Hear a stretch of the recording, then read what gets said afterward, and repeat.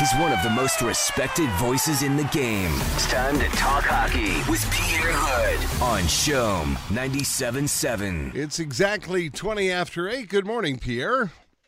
Hey, good morning, Terry. And let me start our discussion with an email that I got this morning from a very, very dear friend. And you will recognize the person when I read his email. So he's asking about my own life, how am I doing, etc., etc. And he says, do you know if Terry DeMonte, ex-caddy at Royal Montreal, still plays golf? With Saviator Bagels or Schwartz, he also is an institution, but younger. Well, that's nice. and the email, Terry, comes from our own most famous caddy. Is that an interesting clue for you? Who would be the most famous caddy?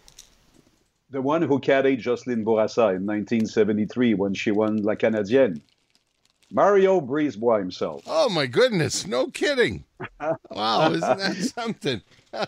Yeah, of course, Mario is recognized for being Jocelyne Bourassa's caddy at the time. Yeah. And of course, he became a wonderful, wonderful writer in the sports section for Le Journal de Montréal. And he covered our industry for so long with all the right way, with all the passion. And so he just wanted me to carry to you a huge tip of the hat and say that, and he says, I hope in his career he gets a mulligan. Oh, there'll be plenty of those. That's fantastic, Pierre. Tell him thank you very, very, very much. That's very kind. I said to him, be there at 8:20, so he's probably listening right now. Wow, thank you. Another of your number one fans. I appreciate that very, very much. That's very, and that goes back many years. I was 13 when I caddied at the Royal Montreal. Well, Mario said it has to be his first job. Is that so, Terry? Yeah, absolutely. Yeah. Well, it was the first time I did anything, where I was paid to do it. And I'm pretty sure, if I'm not mistaken, I think it was $3 a bag. I think he got $3 a bag. And hey, not bad. Yeah, not bad back in those days. And you had to hitchhike. I had to hitchhike to the course because there was no public transit back then. And that's right. Yeah, we would get on Gwen Boulevard at 5 a.m. and usually get picked up by one of the members at Elmridge or one of the members at Royal Montreal. They'd usually know that we were kids going up to caddy and would give us a ride. So it was an interesting time in life. What a great story. Yeah. Well, $3 a game. I used to make $5 an hour in my first radio years. So. That's great.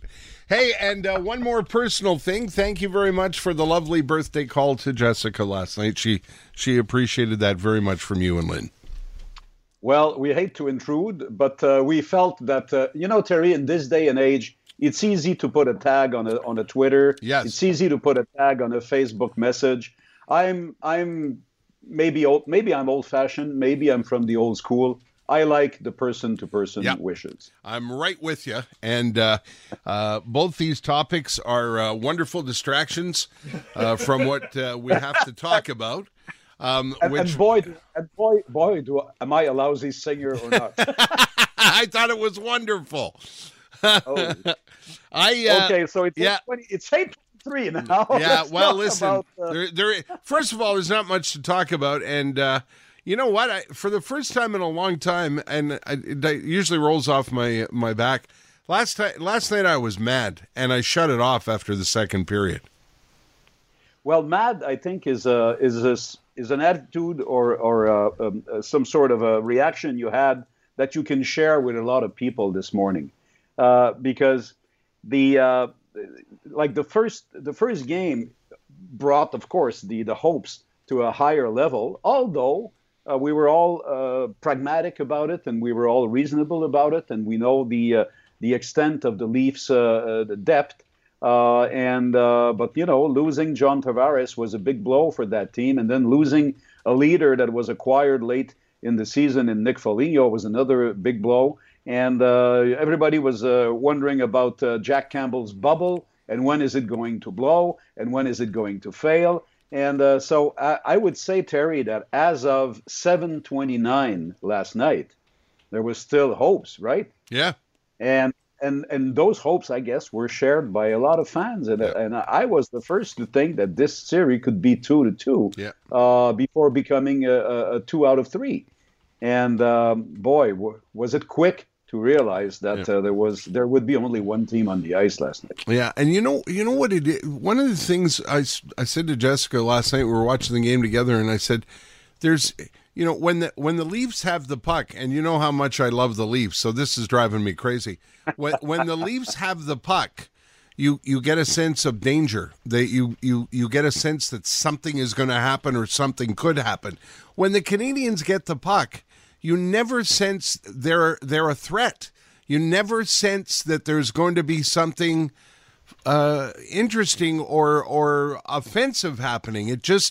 I don't know. I just don't know what it is. As you said in your note to me, no energy, no conviction, no completed passes, no shots. I mean, Kasikia, like it's the playoffs. Yeah, I agree, Terry. And when all those factors are missing or failing, what's the most obvious outcome? Lack of confidence. And then your lack of confidence brings you to square one. Wrong energy, wrong decision, wrong execution, wrong vision of the game, individual play. That's the sad equation in the sport of hockey that you know as much as I do, and other experts know better. This is the psychological cycle or the psychic cycle of hockey. You fail on those things, then the confidence factor hits in, and then it's back to square one. And I guess that this is what we saw last night. Now, let's look objectively at how the Leafs are built and how the Leafs are done. Well, it's easy to talk about Austin Matthews and Mitch Marner, and if you're trying to get those out of the equation, like last night, for instance, that's good. But, you have to remember that Alex Kerfoot was part of the strong rebuilding process in Colorado before he came to Toronto in that trade, and that he's what an amazing solution to John Tavares and Nick Foligno being out. What a game by Kerfoot last night. He's now forget about the face-off circle because he looked pretty bad right there. But 3 assists plus 3, and was a key element giving the Leafs a second line that was so efficient, and actually that made the whole world of difference last night, including a certain Alex Galchenyuk, by the way. Yeah, so, I don't want to linger on that too much. That it's so typical to come back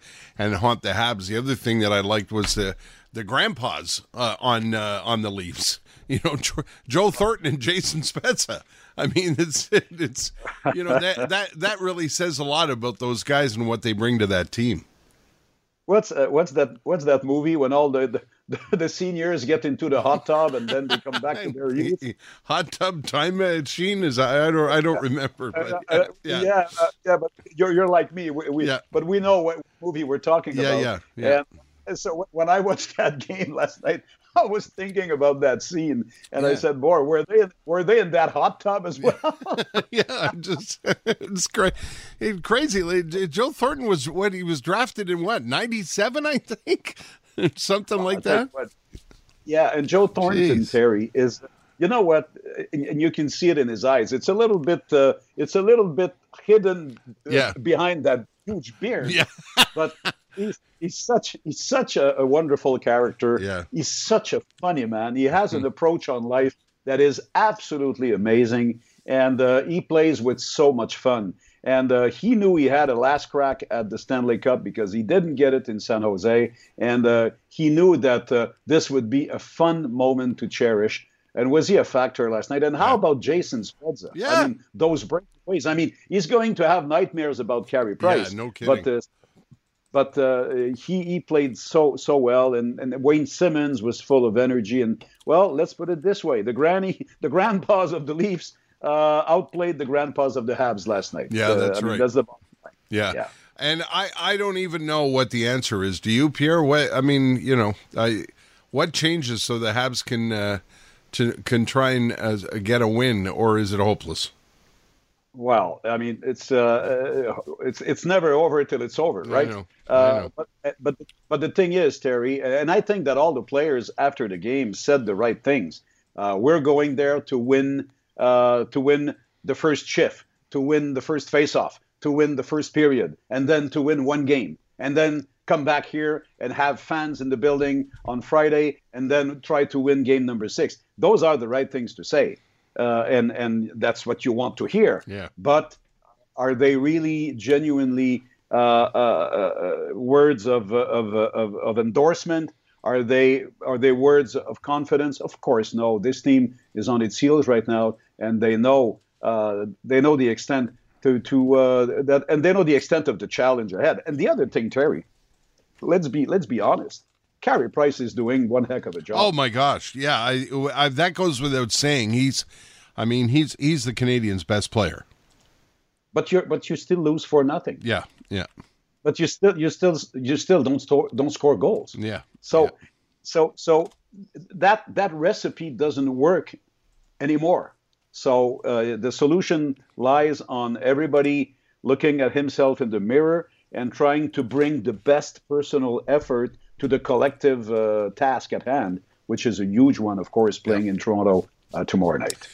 Okay, we will talk about it all on Friday. I know you won't be with us tomorrow, but you're here Friday morning, and we'll have something either to celebrate or talk about or to complain about, one way or the other. Yeah, well, let's put it this way. We're going to go through the emotional roller coaster on Friday. Sir. Yeah. And that's the way it should be, Terry. Yes, sir. Okay, Pierre. Let me conclude with Mario's last question. He said, how long the two of you have been together? And I said, that's a good question. That is a good question.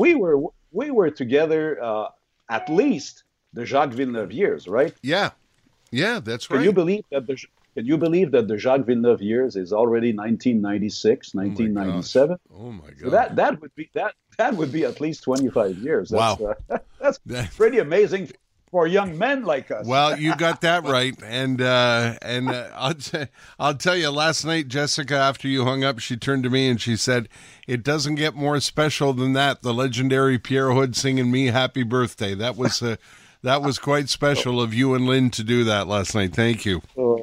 What an ear scorcher. I thought it was great, and you'll be glad to know it's not on tape. Oh, good, because I tried to beat these harmonies, but not there yet. Okay, Pierre, enjoy your day tomorrow, and we'll talk vendredi matin.